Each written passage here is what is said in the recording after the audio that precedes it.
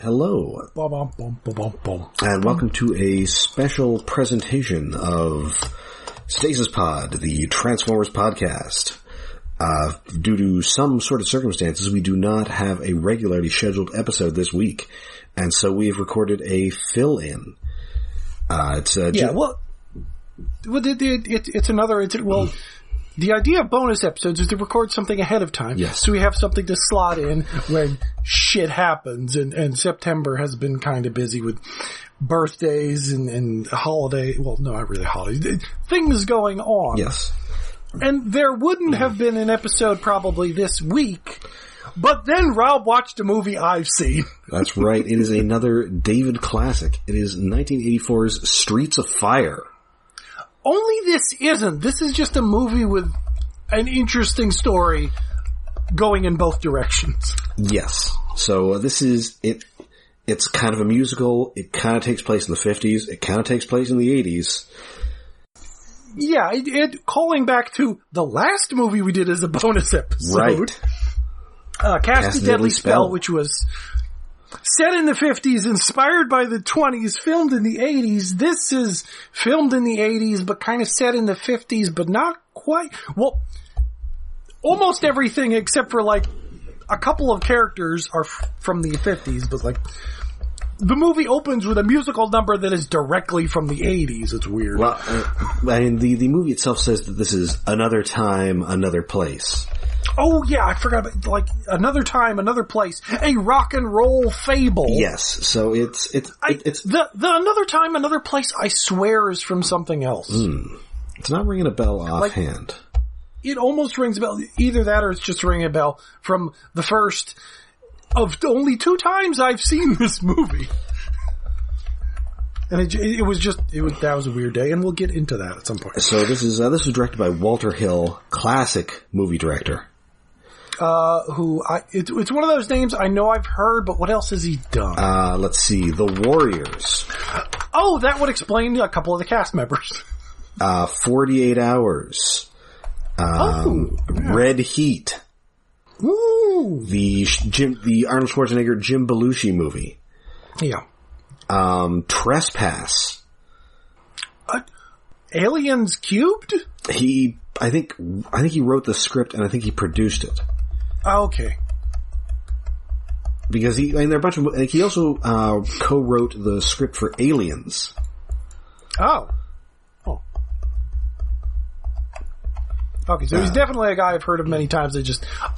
I'm sometimes really bad with names, and Walter Hill is kind of a forgettable name.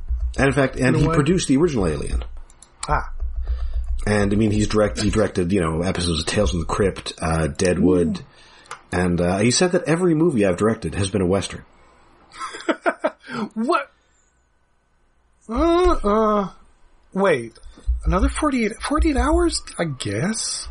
This, yeah, you can say it is a Western, but it is also like 3 different genres, and one of them is punk. I mean, I can see 48 Hours as, like a lawman takes an outlaw out of jail to catch another outlaw. Yeah. But yeah, long filmography, and he also co-wrote the script with Larry Gross, who worked with him on 48 Hours. And has, done various other things. Yeah, the script is really punchy. Yes. I mean, this is a movie that I think they wanted to be a big hit. And I think it was maybe a couple I think it's a little too weird to be a big hit. And kinda, yeah, but I could see it being a big, it is like, it doesn't have any big name actors at the time in it. Like, I think if, 84, Tom Cruise was up for the role, I think if he'd got the role, this would be Tom Cruise was in the lead, this would not just be a cult classic, it would be a classic. Right. Apparently they talked to Tom Cruise, Patrick Swayze, and Eric Roberts. Oh, yeah, they're sliding down the thing. The rest of the cast is great, but Michael Paré as the lead, kind of the weak link of the movie. He is. I mean, I think all 3 of those guys, it's probably a better movie. I mean, Paré he's a bit of a stiff. He's okay for the role. The character is also a bit of a stiff. Yeah. For most of that, it works. But there are times it's like, you need to emote something here. Yeah. So you can't always be the cool guy in a coat. So we are in the city of Richmond. Oh, that actually does get a name. I mean, they mention streets and the Battery and areas, but it's so vague that it could be Chicago, it could be New York. I mean, I think it was shot partially in Chicago and partially in a bunch of elaborate sets. Yes. Well, there's one big main set that I think it was like the first time I realized you can have a set that fucking big. Yes. And it can be good. Because, I mean, this and yet movie, still obviously a set. Like, it was fairly expensive for the 80s, like 15 million, and it didn't make that. And I think I think they thought this movie was going to be a bigger hit than it was, but this movie was kind of meant to be seen on VHS. Yeah. Yeah, it's very much like it's a rental movie. Absolutely. That looks way better than most rental movies are. And I think it became kind of like a cult hit on VHS, and apparently, as I'm sure David will tell us, it was a big hit in Japan. I can't give the specifics. Other than it came out in the 80s, Japan has like a greaser culture or something that loves the 50s. Mm-hmm. And this movie has a punk aesthetic that was perfect for the 80s in Japan. It's like cyberpunk without the cyber. Well, because a lot of the sets, real and the big main set, it's gray, run down, shitty, cyberpunk-looking city with lots of neon. Yes. It's just in the 50s. Right. And it's got a lot of Blade Runner aesthetics without the collision. Yeah, it's very much like you could feel that this happened before Blade Runner. Like, dozens of decades or a couple of decades. This is the past of Blade Runner. Yeah. And we open with, indeed, a musical number from Ellen Aim and the Attackers. Yes. You and me were going nowhere slowly, and we gotta get away from the past. There's nothing wrong with going nowhere, baby, but we should be going nowhere fast. Everybody's going nowhere slowly, they're only fighting for the chance to be left. There's nothing wrong with going nowhere, baby, but we should be going nowhere fast.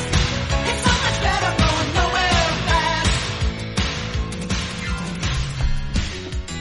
Ellen Aim, played by Diane Lane, who, it's funny, I don't really think of her as like a musician. Neither did I. It's like, oh right, she's in this movie and she sings. I'm not sure if she's actually singing, but the weird thing is, right around this time, she's also in Ladies and Gentlemen, the Fabulous Stains. I have no idea what that is. It's like an all-girl punk band. It's her and Laura Dern. Oh my god! I gotta find that later. It's pretty good, worth a watch. The idea of her and Laura Dern singing is like just enticing. It's also got a very young Brent Spiner in it. Ooh, wait, is he doing a serious role or comedy? Vaguely, he's in it for like a scene. He has a mustache. It's weird. Well, I don't think I've ever seen him with a mustache. Yeah, I gotta find that. Actually, that movie also has Elizabeth Daly, who's in this movie. So she's giving a concert organized by her boyfriend Billy Fish, played by Rick Moranis, same year as Ghostbusters. Yeah, okay. I might as well get out of the way. How I saw this movie at my friend's house in South Jersey. Going to college, like I was in South Jersey. I live in North Jersey, but we would go to his parents' house in South Jersey, in near Trenton. I forget the exact name of the town. Anyway, we'd go there. I think this was for Christmas or something. I was staying, I guess, down at college for Christmas instead of going back up to North Jersey one year. We're sitting in his parents' house in their little side family room. We're watching movies because we're just hanging out. On the parents' TV, which has motion smoothing. Oh. Don't worry, about 15 minutes into the movie, we fucking turned that off. However, we were just hanging out, drinking or something. And flipping through channels trying to find movies. this may have been on HBO. I don't know. But this was feels like a movie that was on HBO. Yes, but this was I was in college, so 20 years ago or so, around then. Or maybe more than that, maybe 25, no, less than 25. Anyway, it was quite a ways ago, but it was an 80s movie I hadn't seeing in the year like 2000. It's like we were just all enraptured by this thing. It starts with a musical and there's violence and explosions and what the fuck is Willem Dafoe doing here? And it felt like a movie I had seen before, but I know I had never seen. And like, there was like 3 or 4 of us and just like more people ended up in the room watching this movie as it went on. We could not turn it off. Also, I was at least probably drunk. Speaking of which, I'm having some hard cider right now, which I haven't had in a while, which is nice. And I'm having a nice apple fritter. So I found this movie like 20 years late and fell in love with it, but that was the only time I saw it until yesterday. Oh. I mean, it looks great, so it rewards a rewatch. Yeah. Oh, it definitely does. Notice more things, more actors, more characters. Anyway, rolling back to Rick Moranis. Yes. This is the first time I've ever seen him play an unlikable asshole, and he's so good at it. He is. It's amazing. Like every other movie you've seen, like he's doing comedy, or he's like a dad to shrunken children or something. Like, he's a likable guy. He's funny, or he's a goof in Ghostbusters or something. In this, he's playing a redeemable piece of shit. It is funny, though, how he's kind of just a jerk for about 95% of the movie, and in his last scene, they're all, I guess you're okay. Well, he's not, like, you can't really blame him for kind of being a jerk in most of the scenes. Like, he has good reason to be pissed off. It's just that, like, he's just calling everyone a shithead, including himself, throughout the whole movie. So, yeah, the musical number that opens, there are 2 musical numbers that open and close the movie, and they're both written by Jim Steinman, who is best known for his collaborations with Meatloaf. Okay, well, I will say, boy does it sound like it. Starting this, he picked the right song to start the movie with. It's fucking great. Like, well, most of the soundtrack is fucking great. Great sound. I mean, the music is by Ry Cooder. But you've also got songs by The Fix. You've got Stevie Nicks. Yeah, it's great. Oh, wait, who are the Sorrell's music by? Boy, I am not sure exactly. Written by Kenny Vance, who was in Jay and the Americans. Doesn't ring a bell, but they do great. They were kind of a big deal. Actually, they're going to come up in another movie that involved Michael Paré that I'm going to talk about. Ah. Anyway, yes, opening musical number that is cross-cut with bikers wandering into town. Yes, these are the Bombers, led by Raven Shattuck, played by a very young Willem Dafoe with the most indescribable haircut I've ever seen. It's sort of like he's going for a greaser pompadour, but it's sinking down in the front. He doesn't pull it off. It looks like the most evil pompadour. It's like if you kind of combined like a Jerry-only devil lock with with that like hair butt that Gary Oldman has in Bram Stoker's Dracula. And a hint of Flock of Seagulls. Little Flock of Seagulls. Boy, Dafoe is crazy young in this. And yeah. Like, just his introduction, like, you see the bikers come in, and Cross got back to the singing, and then Cross got, the bikers standing in the back of the room, just these silhouettes of, like, their shadow monsters. Slowly, eventually, Willem Dafoe's face is lit up like the devil. I mean, excellent cinematography in this. This is Andrew Laszlo. Oh, yeah. He also shot The Warriors. There you go. And First Blood. And Inner Space, a favorite of mine. Oh, I haven't seen Inner Space in so long. They get I don't like Martin Short anymore. Oh.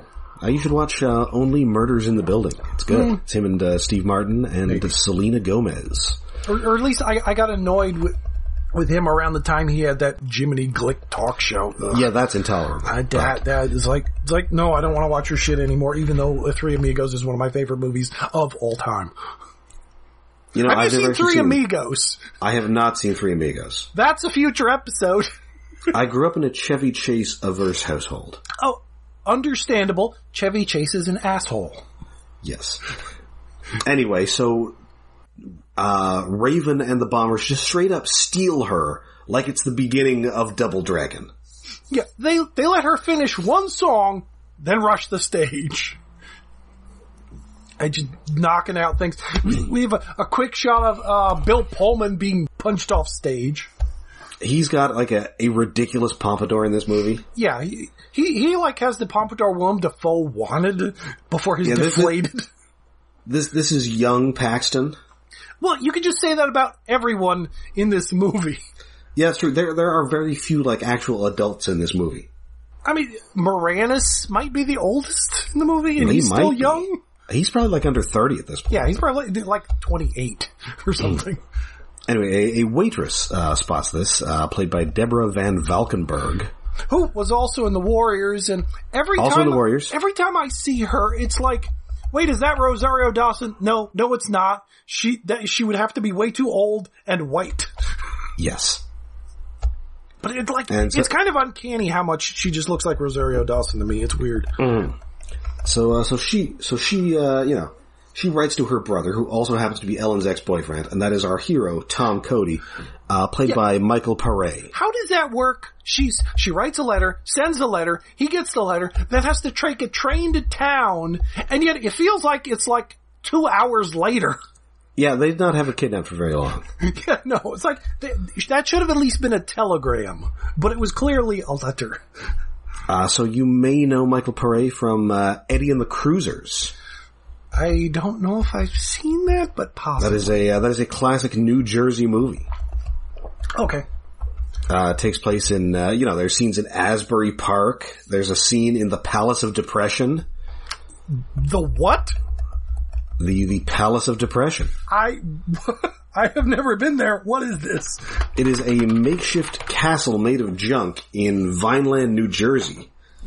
Have I been? Oh, I think I mean, you haven't been there because I think it burned down in like the 60s. Okay.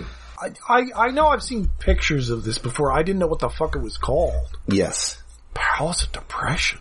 Jesus. And also, that's also kind of like a weird 50s movie because he's a member of this legendary like rock band who disappeared. It's him, Ellen Barkin, Tom Berenger, and speaking of New Jersey, Joe Pantoliano. Oh, maybe I have seen that. A long time ago. Anyway, so he comes to town. He rolls into town looking like fucking Constantine. Yes, he's got a badass duster. He is he's got a real Rick Deckard look to him. I have no idea what that means. To me, it's just like he looks like the guy from Blade Runner. Oh, Deckard. Yeah, yes, very much. Although Deckard had a nicer coat. Yes. But he rolls into town, but then he takes the coat off and he's got a sleeveless denim shirt with suspenders on like he wandered out of the Dust Bowl. Some of the costume choices in this are very weird. And notably, he's an ex-soldier. Yes. From the war. Yes. Some war. Presumably since it's the 50s, it's World War II. But this movie is so vague on location and time. Well, in fact, he meets a fellow veteran who is McCoy, played by Amy Madigan. Yes. Meets her after he roughs up a gang in his sister's bar or restaurant by throwing them out the window and stealing their car, which is a very nice car. And he didn't have a car, so he has a car now. There's some fantastic 50s cars in this movie. Yeah. You may know Amy Madigan. She's in Field of Dreams, Uncle Buck. Oh, okay. Like, like she has this horrible haircut and this leather cap on all the time. It's like, I know I've seen her before, but she looks bad. Well, I mean, she's, if Jen were here, she would definitely tell us how lesbian coded this character is. Well, yeah, she tells Pare, it's like, you're not my type. Heavily leaning on that. It's like, you're a dude, without actually saying that. She's got this haircut, she's an army veteran, she's a real grease monkey. Yeah. She's a great character, it's like, just that haircut it's like she's wearing a broom on her head. So, and she can, she was in the motor pool, she can drive anything, so she's going to be, she's going to be part of the crew once Tom does agree to do this, but only when he's been paid for it. Yeah, it's very weird how she gets wet. Like, it feels like she should have been a friend of the sister already, instead of just, he picks her up at a bar. Yes. After she punches out Bill Paxton. Yes. Bill Paxton playing a classic Paxton asshole. Yes. This is, I think, a couple years before he would be in Near Dark, which is maybe the best Paxton performance. It's the most over the top, but it's fun. Yeah. I mean, I don't know if it's quite as over the top as True Lies. I don't remember any True Lies. He's the car dealer who's trying to have an affair with Jamie Lee Curtis. Oh, I completely forgot about that. Oh, he is the ne plus ultra of Paxton asshole in that. So anyway, Rick Moranis is going to pay this, but he's going to come with them. Well, because Pare wants to... What the fuck's Pare's name? Tom Cody or something? Cody. Yeah. He wants Moranis to come with him. It's like, well, you know where the fuck we're going. You know the battery, and I don't. Moranis does not want to go. But he wants his girlfriend / meal ticket back. Yes. And, they used to be together, but, they broke up. He joined the army, and, since Moranis is like a rock promoter, producer, etc., he can really advance Ellen's career, which she is greatly interested in. Because she does not want to be in this town. Well, yeah, it's the town she grew up in. They came back to play one show, and shit went really bad. It's like, no, we do not want to come back here. And you should not have come to this town. We don't really find out exactly, why Raven wants her, what exactly he intends to do with her. It is vague, rapey tones, and he's just a biker who captured a singer, and like he says, like he wants to date her for like a couple weeks, then that'll be enough. What? Very, very weird dude. He's a little underwritten, but well, he's Willem Dafoe. He doesn't need to be overwritten. He's just Willem Dafoe. Yes, being menacing as fuck. Okay, this is like maybe one of his first big roles. Probably. And I can understand why everyone hired him after this. It's like, I want that menacing guy with the frightening face. Oh, although he's in a Catherine Bigelow movie that I've never seen prior to this, where he's also a biker, The Loveless. Wow, he was typecast as a biker. That's weird. Well, then the year after this, he plays a psychotic counterfeiter in To Live and Die in L.A., where he's great. Okay.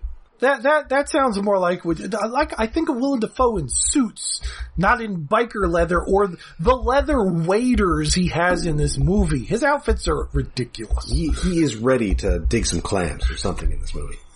Yes. Anyway, so they get to the battery, and this big rescue mission takes place. It is at Torchy's bar, which is like a converted warehouse. And there's a strange biker bar hangout where there are very few women and there's lots of leather-clad guys. I was not exactly sure what kind of bar this was. It does not help. Well, it makes it more interesting. The androgynous dancer. Yes. Who's stripping. And what I actually had to look up. It's like, okay, her name is Maureen. But in the movie, they're dancing so quickly and yet stripping. We see them in a thong for half of the time they're on screen. Yes. but there's not a close enough shot of the crotch, and they're wearing a crop top that cuts off right before where boobs would end, but she's so, let's be honest, flat, that it's like, wait, is that a dancing dude? And at the very end of their striptease, she takes her top off while facing away from the camera. So it's like, wait a minute, what's going on here? Is this a gay bar? I don't know. That was one of the things that struck me the first time I saw this movie. It's like, wait, what? What's going on? And it's like, not as a bad thing, and it's not like played as it's a bad thing. It's just this thing that's happening on the side while Willem Dafoe has captured a woman. It's like it's Raven's birthday, and the other bikers let him steal a woman.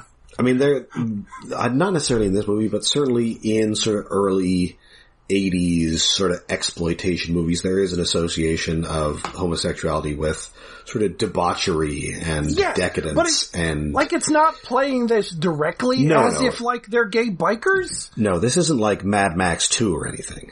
No. Or any of the Mad Maxes, really. Well, until the later ones. It's just this thing that's like, wait, what is going on? In an interesting way, it's like, wait, is that a male stripper? Is that a female stripper? Oh.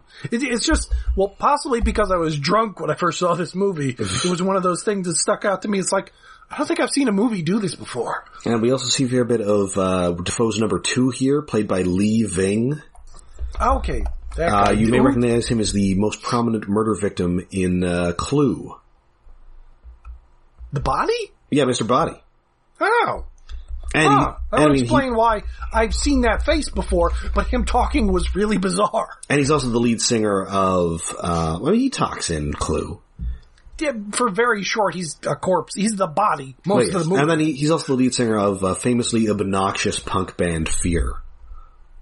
Yeah. I Love Living in the City. I Don't Care About You. You're naming titles and I am bad with music. They also trashed the set of SNL so badly they were not invited back. And I have heard of them. Episode was banned from reruns. Oh wow, he is a singer. That's bizarre. Oh. Although, the singer does not sing in this movie. No. Well, like there's, I don't know, 6 different songs that happen diegetically in the movie at least? I mean, I think Paray is, I think he sang in Eddie and the Cruisers. And he doesn't sing in this movie. He doesn't emote much in this movie. No, he's kind of a stiff. But anyway, after many shot out gas tanks and exploding motorcycles. Yeah, it's weird. Like he sends, what the fuck is her name? What is her character name? Ellen Aim. No, he sends the girl with the shitty hair. McCoy. He sends McCoy into the bar to rabble-rouse and attract attention while Paray is basically squatting on a rooftop for like 10 minutes before he does anything. But when he does anything, he just exploding bikes out in front of the bar. So it's you are going to do something, and it's impressive. And Defoe's going, well, after he talks to Ellen Aim in the back room, is like, I'm going to do things to you, but they're very vague. Then he goes back with his boys to play cards. Yeah, so she's stolen. The bikers give chase. Tom blows up this gas station. We skipped over, well, there's a lot of there's so many characters in this that are actors. It's like, oh shit, I've seen you before. Ed Begley Jr. is just this random homeless guy they give money to for information. Right, yes. Like I saw, well, when he wanders out of the shadows, I thought, is that the fucking Highlander? It's like, oh no, it's Ed Begley Jr. He was almost unrecognizable. Yes. Well, especially since I'm used to, Ed Begley Jr. being much older. Yeah, he's there for like 2 minutes and vanishes. Yes. It's like, how are there so many actors in this movie who went on to bigger things? Mm-hmm. Well, I think Begley Jr. might have been known-ish at that point. Probably, but well, I mean, his father was a well-known actor. Well, yeah, this wasn't like the first movie of so many people, but there's so many people who, like, we recognize easily in this movie. Like, Robert Townsend! The fuck? I mean, that whole, all the Sorrells are like fairly prominent character actors. Yeah, but it's like I saw Robert Towns, like, I know that face, and it's skinnier. He's the Meteor Man. Yeah, well, yes, but it's like, he's just so much younger and skinnier in this movie. He's like a beanpole. So anyway, Michael Paré blows up this gas station, and then Willem Dafoe just walks out of the flames like he's the Terminator. Yes, oh my god. It's like in his waders. The same year as this, I note. Oh, ooh. Anyway, so he's just menacingly, evilly, and like, he's almost flirting with Paré, and is like, what's your name, bitch? That might just be a Willem Dafoe thing. I guess it's Willem Dafoe thing, like his version of evil is also flirting. Yes. The Green Goblin. He's always a kind of sexy villain. Yes. Anyway, so he escapes on this motorcycle and, he reunites with the group, and Ellen is unhappy because, she assumed that Tom just did this out of the goodness of his heart, but he was really just doing it for the money. Yeah. So, yeah. No shit, who would do this for no money? So they go back and, the cops are looking for, what's going on here. The cops are pretty ineffectual here. Well, there's 3 levels of cops. There's the one good cop, there's cops who ain't doing shit, and then there's outright evil cops who take bribes. Yes. And most of them are the evil cops who take bribes. Well, in fact, one of these guys is Rick Rossovich, who, kind of like a big white guy, who is in a ton of 80s movies. Oh. I think he's that boyfriend who gets killed in Terminator. Okay. He's one of the guys playing beach volleyball in Top Gun. Okay, yeah. You see him in a lot of things. He's like a guy with kind of like a big square head. Yeah, big long head. Yeah, he stands out. But the one good cop is Richard Lawson, who he's in Poltergeist. I think he was on that show V that I've never seen. Oh, huh. Kojak. Oh yeah, he was all over the place. No, apparently he's also Beyonce's stepfather. Neat. So, good for you, Richard Lawson. And I love the cop uniforms in this. They're very 50s. They're very Batman the Animated Series. And there is, I mean, I know this was clearly very influential on anime. It might have also been influential on Batman the Animated Series. Probably, considering exploding bikes and rooftops, yes. Anyway, so we get another member of the group hooking up with them here. This is Baby Doll. Who just randomly latches onto it while they're wandering through, I think, the red light district? Yeah, well, and this is Elizabeth Daly. Okay. She looked familiar, but in a way it's like, I'm not going to bother looking it up. I mean, she's in like Pee-wee's Big Adventure. But you may know her better as a voice actor. She's also in, she's one of the Powerpuff Girls. Oh, shit! No wonder her high squeaky voice was familiar. Yes. She's done a ton of Bubbles? voice acting. Buttercup. Shit. Also one of the Rugrats. Oh, yeah. So yeah, she's in a ton of stuff. So she kind of hooks up with them, and they end up having to, they have to sort of escape from the police, so they end up, commandeering... Stealing another vehicle. Yes, well... They end up stealing the Millennium Falcon noises. Yes. It makes the fucking Millennium Falcon noise. That's what... I think Walter Hill might be pals with Lucas or something. Probably, or that noise was from, that Greaser movie Lucas made. American Graffiti. Yeah.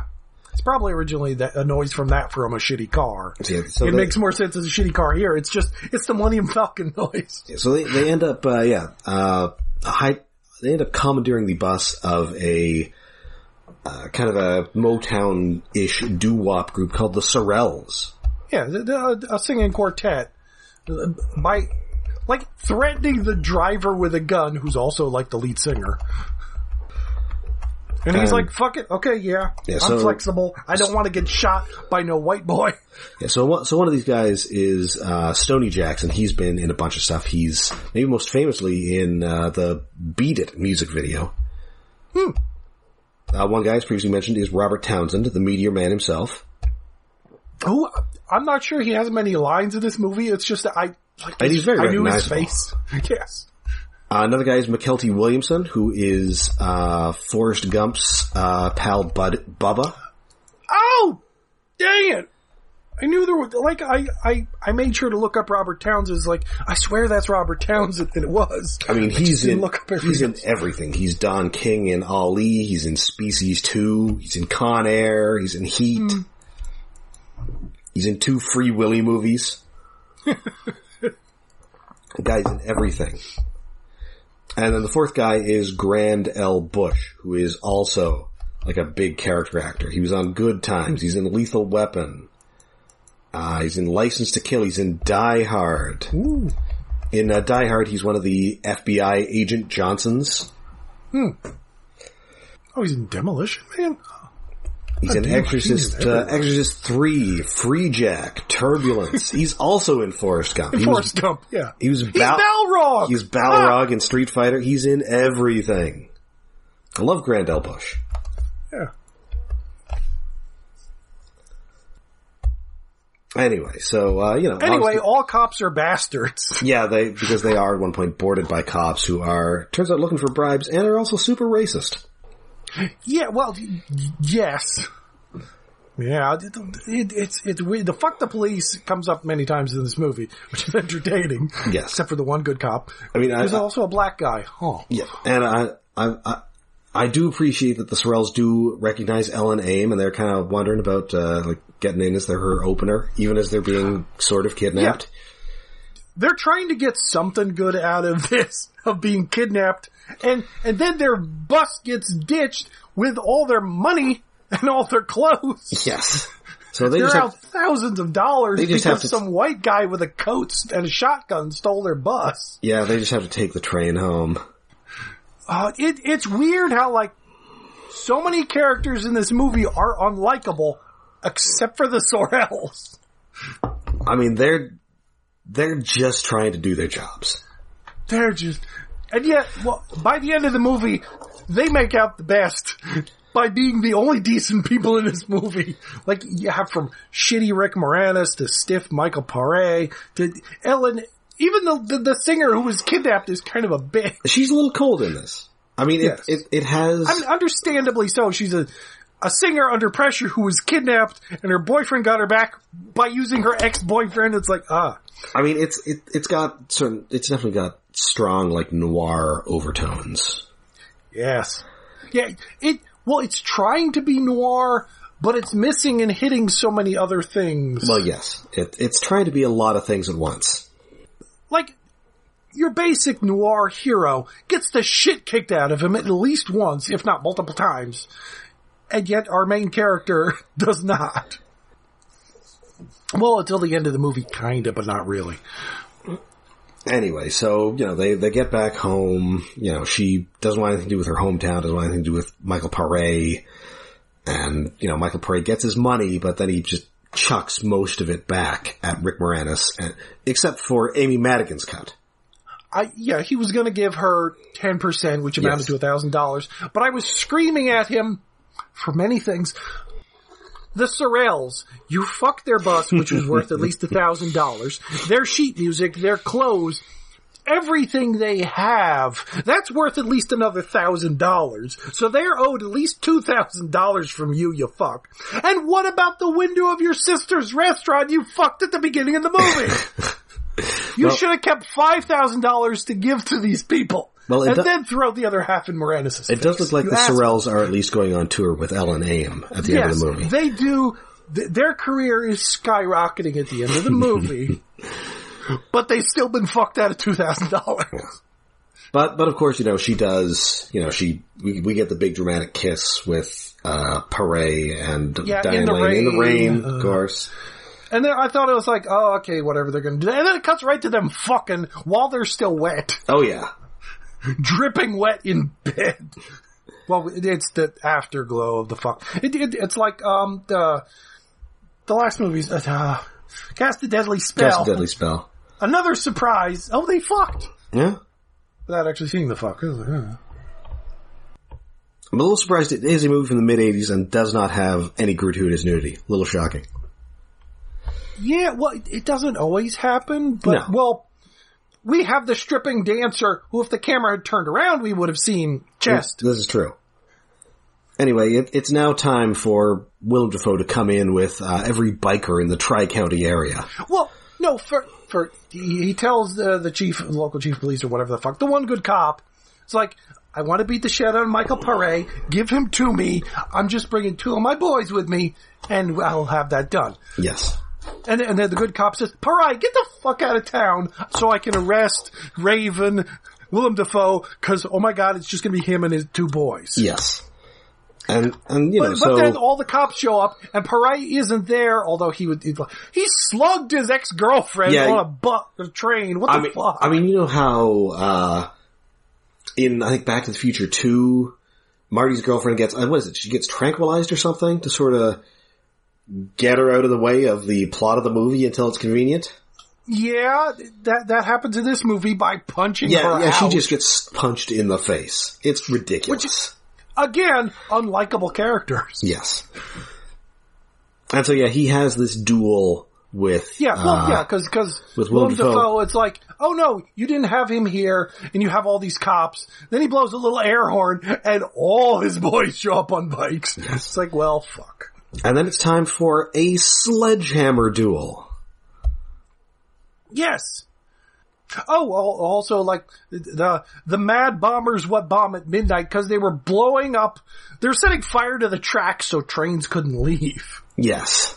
But yes, we have sledgehammer fight, which, again, like, every 20 minutes something really interesting happens in this movie. Basically, or maybe every 15 minutes. But, like, the sledgehammer fight's like, okay, there's going to be a final confrontation in this movie, but sledgehammers? What? I mean... Why? I mean, it's impressive. This sledgehammer fight rules. It's filmed, like, most of it's filmed really close. Probably to disguise, like, gimmick sledgehammers for half of it. I would assume. But, like, it's a pretty long fight. It's just... It's lots and lots of cuts to disguise the fact that we're not actually going to kill Willem Dafoe with a sledgehammer. No. But it still looks great. He gets beaten. But he leaves alive, you know, Yeah, that was surprising. Like, even though I'd seen this movie before, I forgot, the bikers just pick up Willem Dafoe's little crippled body off the ground and ride away. Well, apparently they wanted to do a sequel. Yeah. Technically there is and isn't a sequel. Yes, that was... But it was made in, like, 2007. And with only some of the actors and not the director or writer or anything. Well, it's got Michael Paré and it's got his sister. And nobody else. And directed by Schlockmeister Albert Pyun. Yes, and it's filmed on green screen or some shit. I've seen clips or stills of it. It does not look good. No. You know, I mean, a lot of these movies that were really sort of cult hits kind of wanted to have sequels. See also Buckaroo Banzai versus the World Crime League. Yeah. Well, the problem is, even if you had made a sequel in, like, the early 90s, what? I mean, most of the interesting characters are the side characters, and you would think the story would follow Michael Paré, the least interesting part of it. Yeah. Like, no? I mean, can we follow Willem Dafoe? Unless you get Willem Dafoe back, and he comes back to beat the shit out of Rick Moranis. I don't care. Yeah, so anyway, Michael Paré does ride off with Amy Madigan, and we get another musical number from Diane Lane with the Sorels as the movie closes. They have a song first. They have a song first, which is great. Can I Dream About You? Great song. I love that song. And then we go to her song, and then they come in as backup, and that's like the weakest song of the entire movie for me. Like, it's a flat note to go out on, kind of compared to how great all the other music is. And that's Nowhere Fast, I believe, which is also a Jim Steinman production. I mean, it could be, if it was played faster, a different version of that song could be great, but in the movie it's kind of, we're going out the weak. We're going on to the flat number.